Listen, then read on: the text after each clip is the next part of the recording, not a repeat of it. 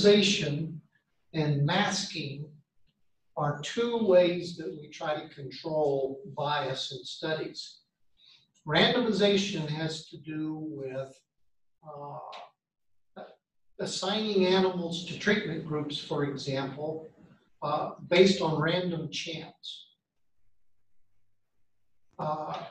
Or assigning animals to pens or cages based on random chance.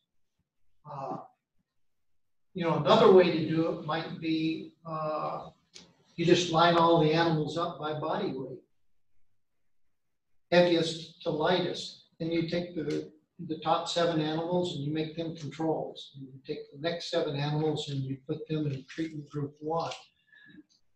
What you would be introducing by doing it that way is a bias, because the weight distributions are not the same in each one of those groups.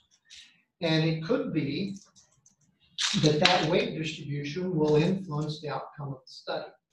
So we use randomizations. We draw numbers out of a hat, or we use randomization tables or computer randomizations to organize the animals so that there is a random chance that the animal could be in any particular treatment group.